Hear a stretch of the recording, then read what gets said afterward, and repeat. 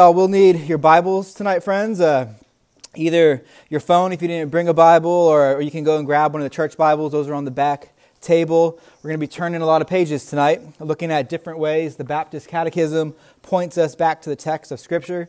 So much so that we could really call these sermons, Let's Turn Together, because we're going to be saying that quite a bit. Now, we're going to get in the Word. That's the point of the Catechism, even. It's not that we're exalting a catechism up high above the Word. We talked about that last week. The Catechism is going to help us get into the Word. So, what I was saying last week, or one of the things that I was saying last week, is that a catechism is a tool for us to know what the Bible teaches. It's subordinate to the Bible. As the London Baptist Confession says, that the Holy Scriptures themselves, they are the only sufficient, certain, and infallible standard of all saving knowledge, faith, and obedience. So things like creeds, catechisms, confessions, they help us to come to agreement on what the Word is actually saying, but it is the Word that is sufficient and certain and infallible. Catechism is a tool that when utilized rightly in a community, it is a good way to promote unity around the Word of God. I think I mentioned last week that the particular Baptists rewrote their confessional statement in 1677. There was some heresy going on among the Baptists, actually, with what to sing in the church. And they took the liberty in 1677 to rewrite it and kind of form it and base it off of the Westminster Confession so as to also show unity and fellowship and like-mindedness with the Presbyterian churches. The Baptists simply took it and copied it and then made changes that we as Baptists would say would be improvements, of course. The point, though, was to say, look at how much we have in common. Yes, we have significant differences. Yes, there are things that prevent us from joining in local membership, but they don't mean that we're a different religion. They don't mean that we can't link arms for the sake of the gospel and do ministry together. And the Baptist Catechism that we're using tonight is very much like that relationship as well. If you were to look at the Westminster Shorter Catechism, over the vast majority of the questions, over 90 questions in the Westminster Shorter Catechism and the Baptist Catechism that we're using are exactly the same. Over 90 of the questions are word for word exactly the same, which makes sense when you consider the similarities of the Baptist Confession of Faith and the Westminster Confession of Faith. There are 16 different questions, and in the two catechisms, part of that difference is because the Baptists added 7 more questions than the Westminster has in theirs. So, as I was saying last time, we're being greatly helped in our study by a pastor who wrote a commentary. His name was Benjamin Badome.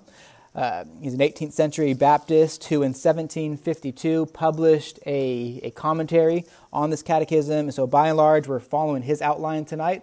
We're kind of basing these lessons off of what he already went forward and did. And he, even in the preface to his book, he actually says that, I'm just doing what Matthew Henry has done. Matthew Henry's done this, and I'm going to do the same type of thing, but here with the Baptist Catechism. We may, part of the difficulty in this is there's different versions of the Baptist Catechism that exist. And so, if you look at a version and it's a little bit different than the one that we're going through online, just know that you could look at the one that we're going to be using. It's the 5th edition. It's the one that was published in 1693, but it's all on our website as well. And we ordered a couple books, and hopefully those will be available maybe next week for you guys that we could pass out to y'all, and you all could have maybe one per family, that sort of a thing. We're just doing one question tonight, but future nights we might do 2, 3, 4 questions. Depends on how it all plays out, but we're just doing one tonight. So I figured we could begin with the first question, and I'll state it, and then we can answer it all together. So question number 1, who is the first and chiefest being? God is the first and chiefest being. So pretty short and not too hard to memorize, I think, I would hope. It's even though it is short, it is very much a loaded question and answer filled with God-honoring truth. Like I was saying earlier, the Baptist Catechism is based off of the Westminster Catechism, but this is an important difference between our catechism and the one that the Presbyterians hold to and that they use. The Baptists start different than the Presbyterians, and don't get me wrong, I love the first Q&A in the Westminster. Does anybody know what that question is, actually? What's the first question in the Westminster Confession? Evie knows? What is the chief end of man, right? And the chief end of man is to glorify God and love Him forever. It's a good question. It's something that we should know, certainly. And some later Baptist catechisms added in. They added it as a second question. Others I've seen on the 4th. Ours doesn't. But it's important to know that we're starting with God here tonight. Who God is and knowing God has with it certain implications. Now, obviously, the phrase God is a topic that we could probably spend many, many, many nights on, perhaps even the rest of our lives, just thinking about this phrase that God is, or that he is self-existent, he is ase.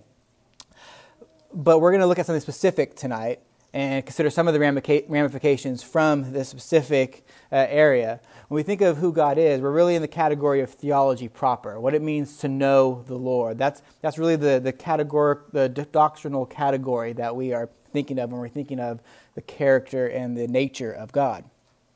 And the Catechism is going to look to establish something specific and foundational for the rest of what the Catechism will teach. And so we'll see... Oh, did I not do that? Well, I'm sorry, guys. Here, let me get this set up here. This should be... There we go. Well, you guys all knew it without me even saying this, so having that up there. So well done. I'm impressed.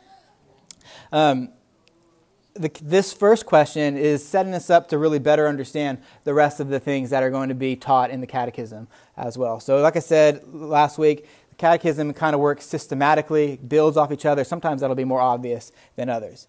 And so what we have in this first question and answer is a twofold declaration about who God is.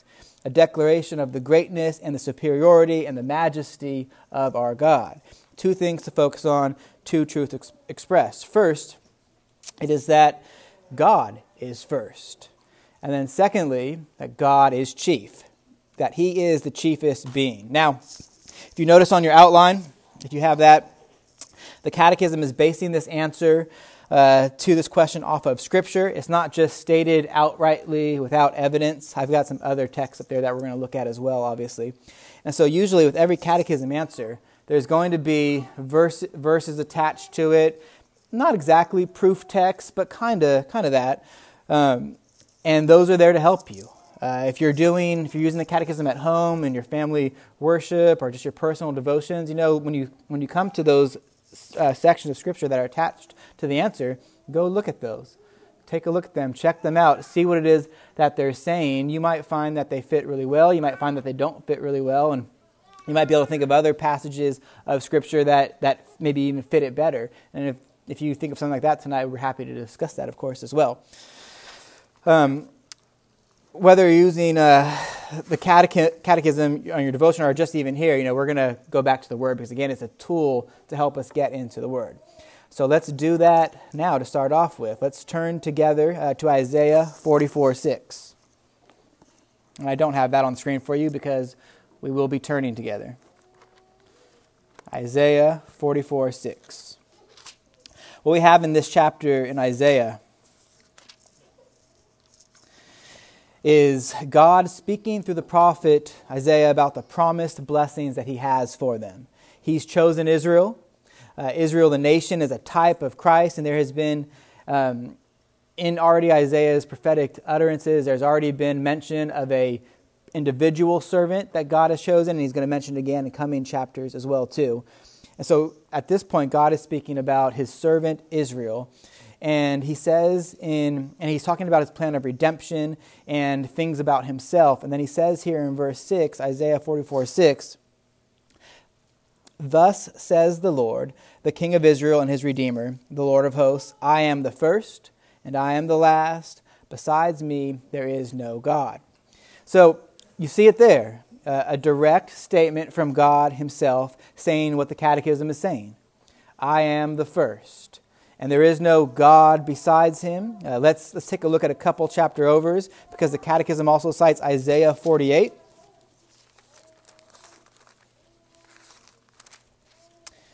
Isaiah 48 verse 12.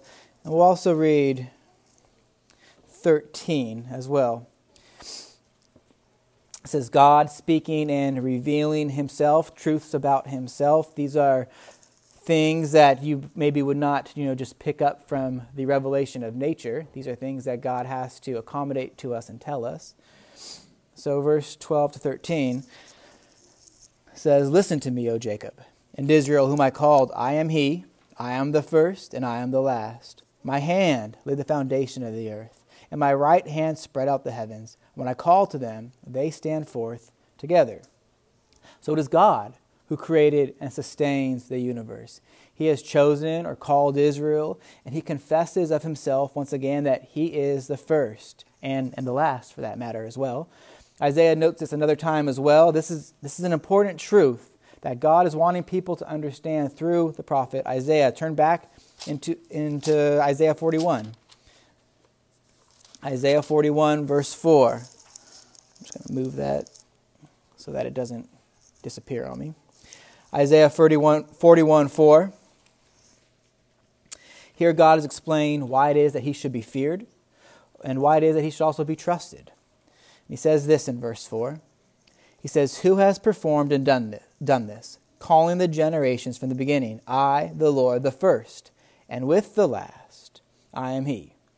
So we have this declaration from God, from Yahweh, this self-attesting, which is really a triune attestment, right? Yahweh is Father, Son, and Spirit, one God, three persons, one divine being in three persons, noting that he is the first. This language, this revelation from God is similar to us, I would think, from the New Testament as well. If you're familiar with this saying, I'm the first, I'm the last, you've heard it before in the New Testament. I think you might know. Let's turn to Revelation. The revelation given to John. It's chapter 1, verse 8. So, very last book in the New Testament.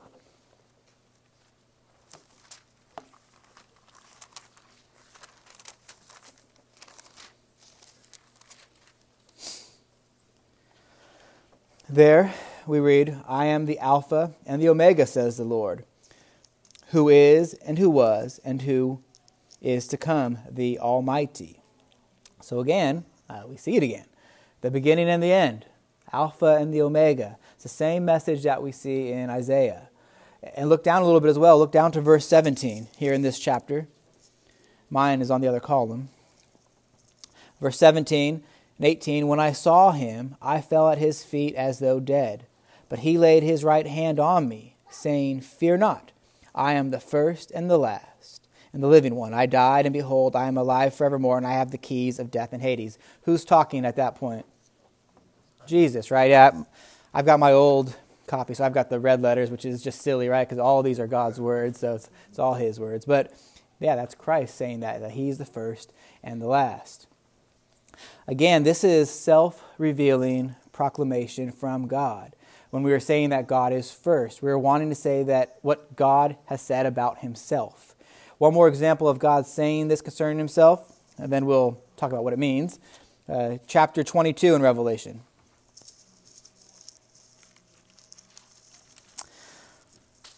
(22, 12, and 13). He says, "Behold, I am coming soon, bringing my recompense with me, to repay each one for what he has done. I am the Alpha and the Omega, the first and the last, the beginning and the end."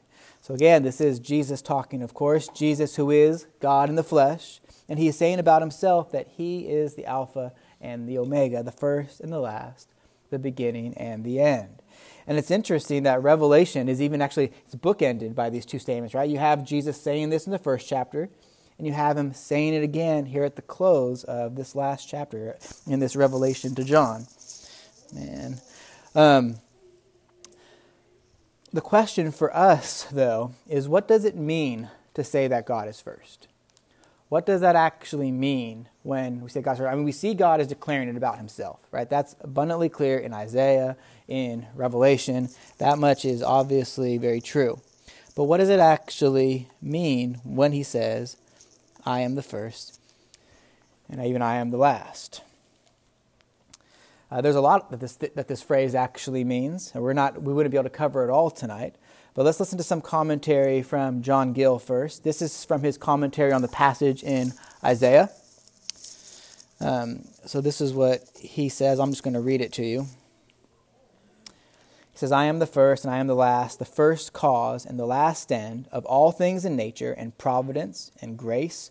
All things are of him, through him, and from him.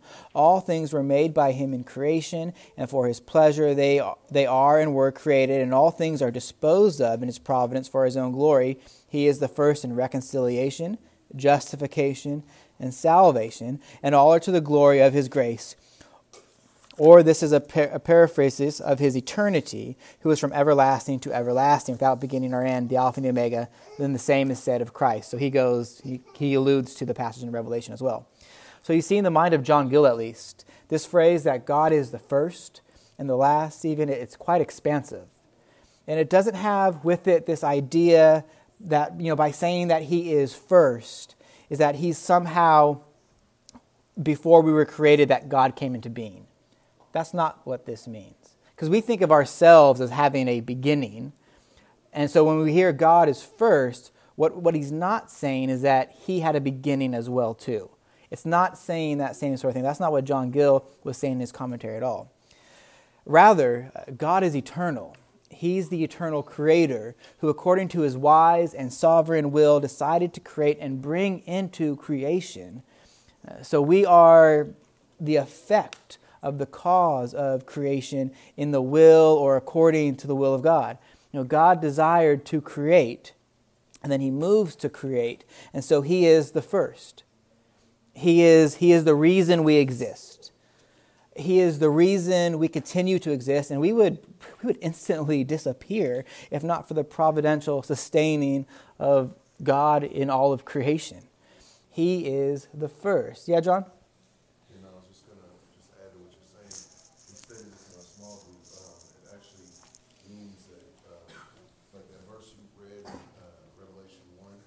Yeah. He's preeminent. Yeah. So he's before all things. In the Greek, it's prototokos. It's interesting that one you read there is like protos, eschatos. So he's the first. We were talking about that, right? Yeah. Mm-hmm. Yeah. So he's the first and the last, but it's also one of the great I am. It's ego eimi, I am, just like what he told Moses, right? Right. And why they wanted to stone him in John 8:58. So they knew exactly what he was saying. And that's why they wanted to kill him, right? Because he was claiming deity. By Jesus saying that, he's saying that he is the eternal God. He is the first cause himself. so much for Jesus never claiming. I know. Right. That can't be substantiated. Absolutely. I agree. So, he is sovereignly the first of all. Not that he came into existence before. God is eternal, but implying that everything that exists and happens flows from God's wise plans. He can do all things, and his plans can't be thwarted, as Job confesses. Gary Smith in the New American Commentary, so a modern commentary, says this about God being the first and the last. He says this phrase, that it's a phrase that is not just a title, but also a description of his unique sovereignty over all events. He knows what happened in the past, and has planned and revealed to his people some of the things that will happen in the future. This is not an abstract philosophical statement of his eternality, but a reminder that his works span the whole scope of history from the beginning to the very end of time. This is who God is. This is what the Catechism is looking to assert for us here at the very beginning. Not that God came into existence before us, not that, for example, for Silas is my first son and then Oliver is my second son, but that God is totally other than his creation, and all creation depends upon him for everything. God is first. So fundamental to our faith, fundamental to what we believe, is what theologians have called the creator-creature distinction. Maybe you've heard of that term before. It's this idea that there is a fundamental difference between the creator, who is God, and then all of his creation, which is us, which is angels, which is anything in the universe. And the challenge that we have as God's creatures, as created beings, is that we can't comprehend who God is. Because he's the creator. We're the ones who are created by him. We can apprehend who God is. We can begin to understand what he's like, but we can't have total, complete knowledge of who God is. He's much greater than us, and it is by God's accommodation to us or towards us, and his revealing himself to us through nature and through his word especially, and through conscience, that we know our Creator. And the Catechism is going to touch on these things in more detail in questions coming ahead, so I don't want to get too much ahead of myself. The idea in saying that God is first, the main idea behind it is want to communicate that God is not like us. He is eternal. He's not temporal. He never needs anything, whereas we always need. He is independent, not dependent. He is the first and the last. He's the very reason that we exist and continue to exist. And so we have this declaration that God is the first of all beings. And so Benjamin Badom in his commentary breaks it down a number of other different ways, helpful ways that we might understand and think about God being the first. Other aspects from God's Word, which we could see that God is uniquely the sovereign creator. And for the sake of time, we're just going to consider one verse for each subheading. So let's turn to 1 Corinthians 8:6. And there's other things we could do here as well that we could look at, but for the sake of time, we're not able to touch on everything. So God is the first cause of all beings. 1 Corinthians 8:6. It says, "Yet for us there is one God, the Father, from whom are all things and for whom we exist, and one Lord Jesus Christ, through whom are all things and through whom in whom we exist." So think of the question, why do we exist? Why are we here? Why do people inhabit this earth? Did a comet strike this giant rock in outer space millions of years ago, and the life forms came to be because of random conditions until we have what are called humans? Absolutely not, right? God is the first cause of all beings. We are from and for the Lord Jesus Christ we just read. From and for God. God is the cause of us. There would be no humanity if God did not make man in his image, to be his representative and his ministers upon his created world. Also, God is the first in creation. We don't have to turn to Genesis 1. I assume most of us know this. We read there that in the beginning, God created the heavens and the earth. So stop and think about that for a moment. There was a beginning. That's obvious. There was a beginning, but God was already there. There was no beginning for God. He has no beginning himself. He creates the beginning. He sets time in motion, as it were, and he decides, he determines to create, and so he begins. From our point of view, that becomes the beginning of time, the beginning of creation. And so God is first in creation. He's the cause of creation. He is before creation. He's the first. And we also recognize that God is the first in providence. Acts 17:28. So turn with me to Acts 17.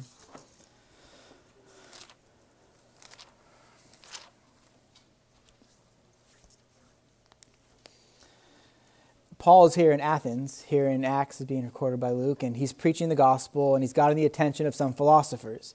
And these philosophers enjoy hearing something new. Philosophers haven't changed much in all of the years. And the people who want to hear from Paul, they want to hear his message. So Paul is invited to this public space called the Areopagus. Areopagus, thank you. And so they can hear what he has to say. And what Paul decides to do is take a philosophical view that was held by some of them, and from there preach the truth of God. So look at what we read in verse 28. It says, "In him we live and move and have our being, and even as some of even your own poets have said, for we are indeed his offspring.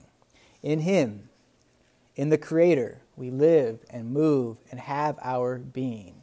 God is not some deity who simply got things going and then backed off and is watching everything unfold as like some sort of cosmic moviegoer. That's not what Paul is affirming here.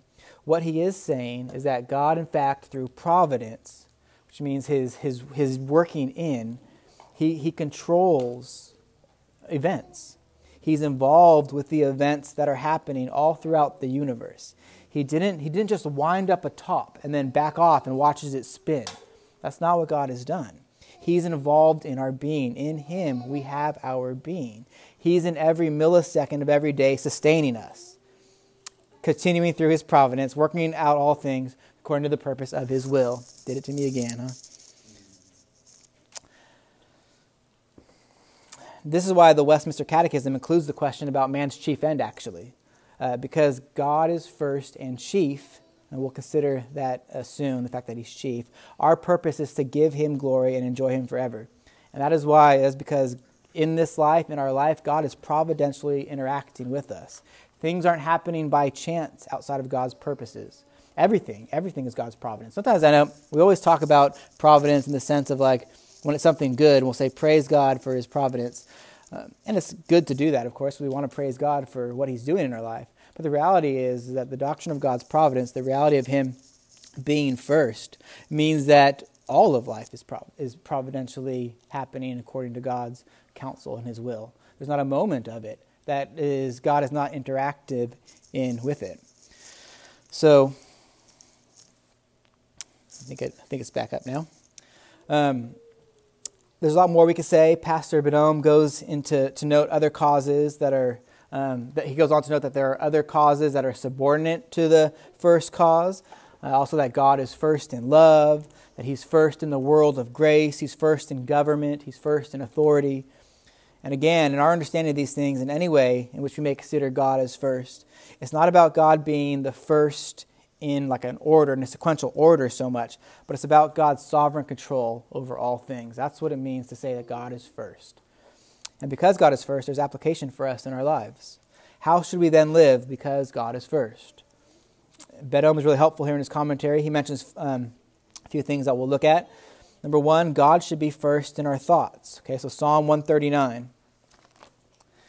Psalm 139, the psalmist is considering his thoughts he's considering God's thoughts and just the vast amount of them. And he's in awe of God for that. And he's commenting on his ability to count God's thoughts. And in verse 18, he says, I awake and I am still with you. You know, our minds, because God is first, our minds should be continually on God, thinking how we should please him. God is first. Well, is he first in our thoughts? I think we should be thinking how we should honor him, thinking how we should live lives of worship unto him, all because God is first. Secondly, God should be first in our esteem. We won't turn to Psalm 73 here, but you can later. God, as the first, sets in course our lives. But we need to remember God in all of that. We're not at liberty to just then forget about God and know that he's ordaining all things. We should esteem him most of all. Not other people in our life and place over him. The psalmist says, who have I in heaven but you? You know, God is of the utmost esteem in his life, on earth as well. He's going to say, there is nothing on earth that I desire more than you. Is that true for us? How can we get there if not? You know, meditating on the reality that God is the first. He is alone worthy of our highest esteem. We should esteem others, of course, higher than ourselves, but the highest place goes to Yahweh. Thirdly, we should give ourselves first to God. Because God is first, we as his creation should, give ourselves to the Lord. Even more so for us as Christians, right? The statement is an absolute truth for all people because all people are created in the image of God and created by God. But as we've been learning our Sunday morning sermons recently in 1 Corinthians, we've been purchased with a price. And we should use our members to honor the Lord. We're to be living sacrifices unto him. We should give ourselves first to God, and that would very well direct our lives in the things that we won't do, right? If we are to give ourselves first to God, then how can we enter into any sinful activity? How can we enter into any transgression of God's law? When we do that, we're not giving ourselves first to God, right? We're giving ourselves first to our flesh, to our own desires. And we do that, and thankfully there's repentance in the Lord. But because God is first, we have good reason to give ourselves first to him, especially for us as Christians, because we love him as our Redeemer. And the world doesn't know that, but the whole world should give themselves first to God as well because he is their creator. So God is the first being, and we only really scratched the surface at that point tonight. And again, some of the truths, some of the doctrines that attach to the reality that God is the first are going to be dealt with specifically in coming catechism questions, and we'll deal with that when we get there. But we still need to get to the second part of the Q&A. So what is meant by saying that God is the chiefest? Well, God is the chiefest being. We use the word. It's not all that common today, I suppose, but it carries with it an idea of preeminence, like John was mentioning earlier, of having the most influence, of having the most value or the most importance. That's what is meant essentially by the word chief. So the point here is that God is the most chief, the chiefest. He's the principal, the most eminent, the most distinguished, having the most influence, commanding the most respect, taking the lead. Of course, he is sovereign, the most valuable, the most important. He is the chiefest. So again, we have a couple of places in the Bible to consider. The Catechism cites Psalm 97:9. So let's turn there together. We should be in 139 now, so just a couple pages to your left. Psalm 97:9.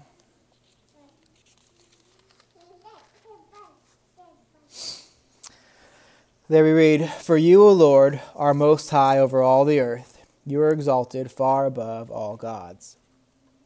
So you have this exaltation. Yahweh is above all gods. Now, of course, that doesn't mean, we've been mentioning this other gods actually a couple other times. I wanted to save it till we got to hear Psalm 97:9.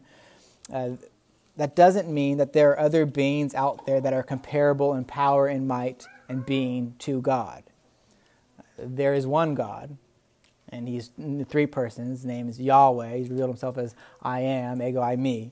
And he is uncomparable. There is none on the same level as him. Yet the scripture often refers to gods, and sometimes depending on, and it's nice in our English Bibles because they'll put a lowercase g so that you get the point there. They're not talking about a being that is exactly equal to God. What is being talked about are false gods. Perhaps they could be angels or demons properly, but the point is one of comparison. In all of creation, and it all stems from God, he is first, remember. God is greater than all. There is none over him. There's not even any on equal level to Father. It's not that there's none over him, but there's some right at the same level with him. It's God is here, everything else is way here. Whatever is meant specifically by gods, whether, the gods of ancient Near East lands that people actually believed were true and weren't true, and perhaps were demons. Whatever it is that is meant by God specifically, they are closer to us than they are to God. The gap between Yahweh and angels and then people, the distance between angels and people is much closer than it is the angels are to God. Does that make sense? We're thinking about comparatively here. God is totally other. He is chiefest. They're not equal to Father, Son, and Spirit. Let's turn to... Yes, sir. And just to be clear, because you do see throughout Scripture this, a reference to other gods. Sometimes it's in the form of idols. Mm-hmm. Sometimes it's just a general statement. But I've always taken that, and I believe correctly, that other gods are a figment of your imagination. They are not spirit. God is spirit. These other little gods are not spirit at a lower level, but rather imaginary. Allah, imaginary. Yeah, for the most part, I agree. So it's difficult because the scripture does talk about like a divine council. What is made of that council?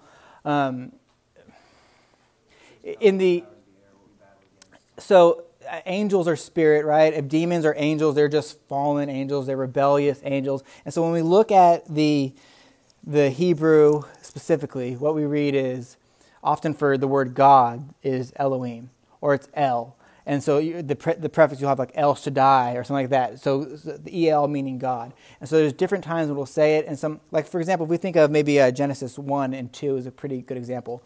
If we look at Genesis 1, it says, let us make, mankind in our image. Let us is Elohim, the plural gods, right? So what is being said there? Sometimes people say that it's that it's the Trinity. It's looking at Trinity, that God is plural. Michael Heiser is a theologian who says that it's more meaning the divine council. He's saying that he's speaking of like the angels that are around him as well, but they're not being made in their angel's image. They're being made in God's image alone. The point that I think we need to think about is but it's just in chapter 1 of Genesis, it only refers to God as Elohim. Then you get to chapter 2, after resting and his interaction with mankind, and it's the Lord God. It's Yahweh Elohim every single time, until you get to chapter 3, where in chapter 3 you have the fall, and the devil, the serpent, is talking to Eve, and he says Elohim, not Yahweh Elohim. And then Yahweh Elohim comes back in, and he deals with cursing the serpent and like that. And so, yes, absolutely, we're not saying that like Allah is some rival god that is rivaling him, or all of the Hindu gods are some rival, powerful beings that are on the same level as God. Greek gods, the Greeks and the Romans. I mean, so for us, we have less of that, but for more ancient cultures, the Baals, the Ashras, there's all over. And were those perhaps demons? Did they have power? Did they pray to them? Did they do stuff? I mean, we just read in Sunday school this morning how in Endor, the witch who is approached by Saul brings up Samuel from the dead. And if you read the text, it is basically it's Samuel. There's no going around that. But does this woman have power to do that? Well, no, God is the first. And so if it did in fact happen, God was behind that sovereignly for his purposes to happen, so that Saul would in fact be cursed. But there are spiritual powers. There are things that happen on a level that we cannot see, regardless of what they are specifically. I mean, we know there's different kinds of angels, right? We know there's like an archangel. So there might be these different levels. Whatever it is, whatever these little gods are, if they're just figments of people's imagination. I mean, think of Isaiah's scathing, sarcastic rebuke, where he tells them, you chop down a tree so that you can worship and make an idol of and worship your God, and then you use the rest of the wood that you didn't use to cook your food on. He just, savages them. And so, but for those people, they think they're really worshiping God, and whatever it is, a demon, just a figment of their imagination, it's not Yahweh, and it's so far beneath Yahweh. Even if it's a demon, it's so far beneath Yahweh. Yeah, I'm not denying demons. I'm thinking there in the spirit world there would be God, and then there would be demons, there would be angels, holy angels and fallen angels. Yes. And there may be, different order, archangel, angel, maybe. But I don't deny that. And then after that, there's man and creation. It's called creation, physical creation. Right. So when the people have been worshiping idols, there's no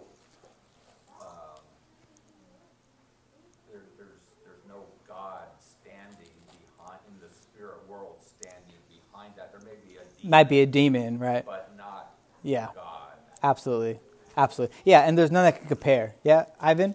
I would say, thinking back on what Josh was saying, like one thing that popped in my head fits nicely if you look at lesson, right? The first commandment, thou shalt Have no other gods. Mm-hmm. before me, right? Mm-hmm. It fits right to the order of things. So even if we look at this idea of God, right? Even in, I think it's 2 Corinthians, where it talks about Satan as the God of this earth. Mm-hmm. The Bible clearly tells us that Satan's an angelic being, so there's no comparison, but it talks about just the order of things, right? Like the influence something they have. Like even if I were to say, like, your phone is your God, and we know it's just a phone, but you're allowing something to have precedent or take order where God's authority and affection should be, right? So Absolutely. money can be a God to us, whatever it be, so it's anything really that's put in place over our Creator.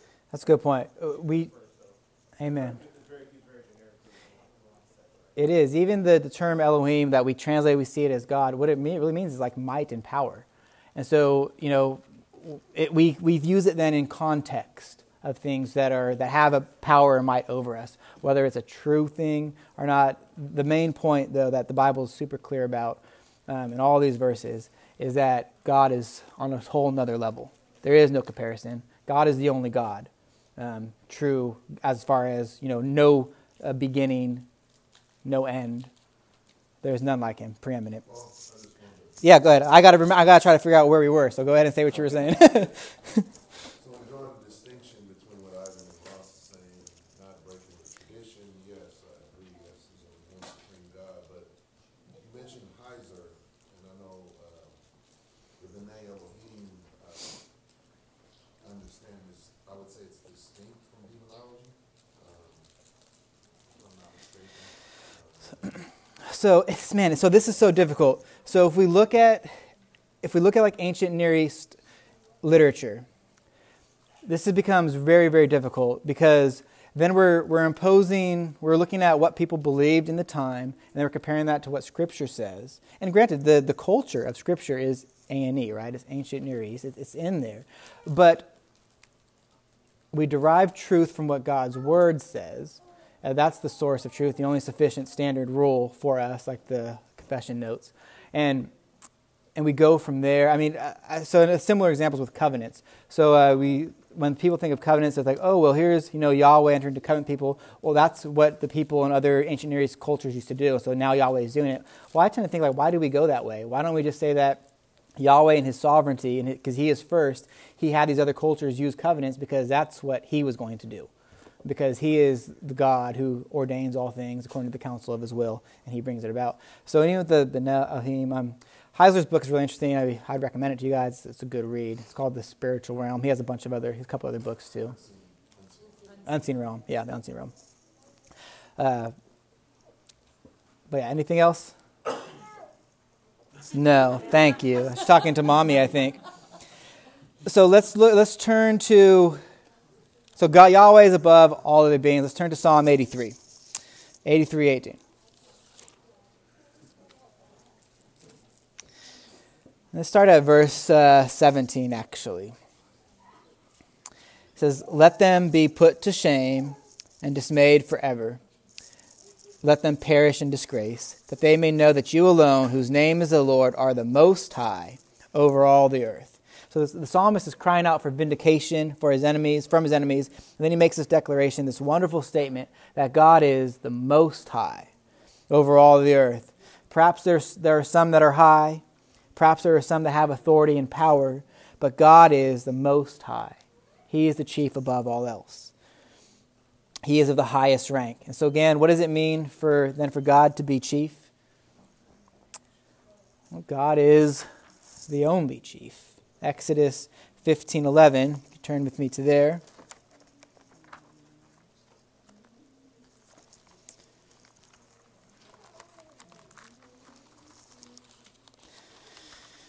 We're going to see that Elohim once again. So here, there's a couple of rhetorical questions that are asked. You ask them, not because you really want an answer. You ask them because the question in itself is giving you the truth, right? It's implying the truth. So Exodus 15:11 says, "Who is like you, O Lord, among the gods? Who is like you, O Yahweh, among the Elohim? Who is like you, majestic in holiness, awesome and glorious in deeds, doing wonders?" And of course, the answer is no one is like you.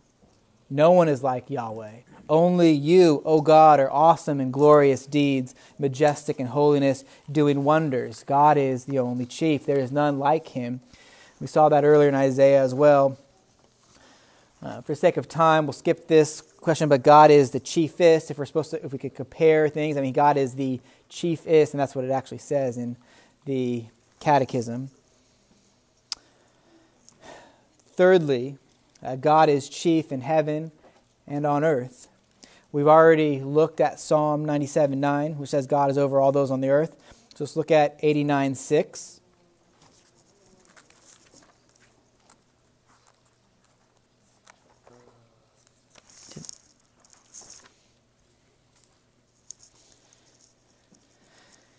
It says, "For who in the skies can be compared to the Lord? Who among the heavenly beings is like the Lord?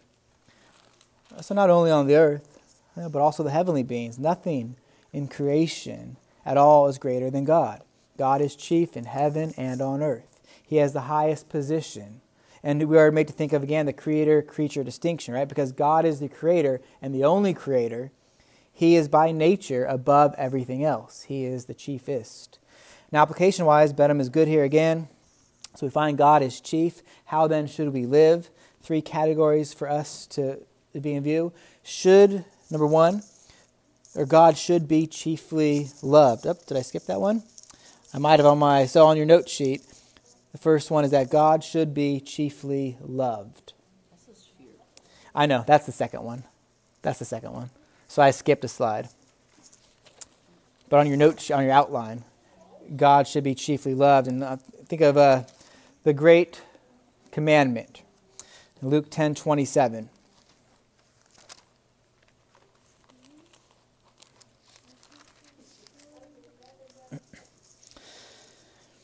Let's start at verse 26. Jesus is talking to a lawyer, and not a lawyer like Johnny Cochran or whatever, but a person who knows the law of God. Okay, a person who knows the commandments and applies them, helps others to apply them to their life. He says, "Teacher, what shall I do to inherit eternal life?"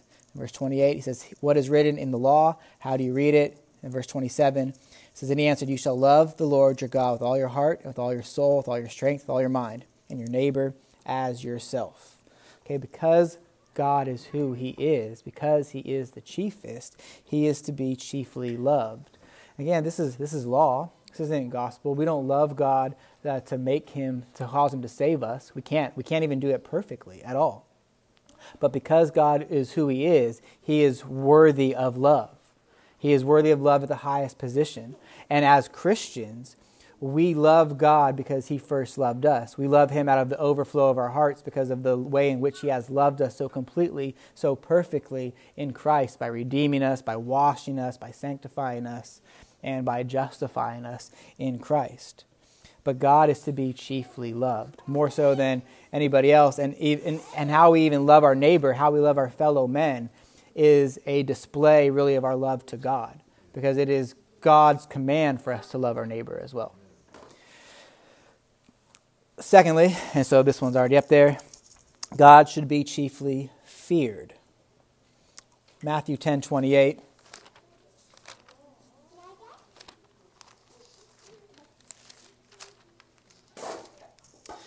Jesus is talking here. Let's start at 26. He says, "So have no fear of them, for nothing is covered that will not be revealed, or hidden that will not be known." What he's talking about is those who will persecute you. So Christians are going to be persecuted. He's talking about it. So has no fear of them. He says, "What I tell you in the dark, say in the light, and what you hear whispered, proclaim the housetops. And do not fear those who kill the body, but cannot kill the soul. Rather, fear him who can destroy both soul and body in hell."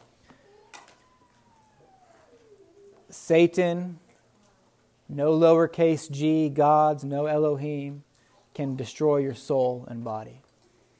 Not your body they can, I suppose. A demon can do something like that. But not so. That is God who can do that. That is Yahweh. It is Yahweh alone who has that. So this fear, it's a fear that for us as Christians, we should still have a fear of the Lord. But it's not a fear that would cause us to shy away from God and to not seek him. It's a fear really that and a reverence that should cause us to go seek him, because we want to do what he desires, because we know who he is. He is the first and the chiefest of being, and he's loved us so great in Christ. It happened again? No, okay, it's the last one.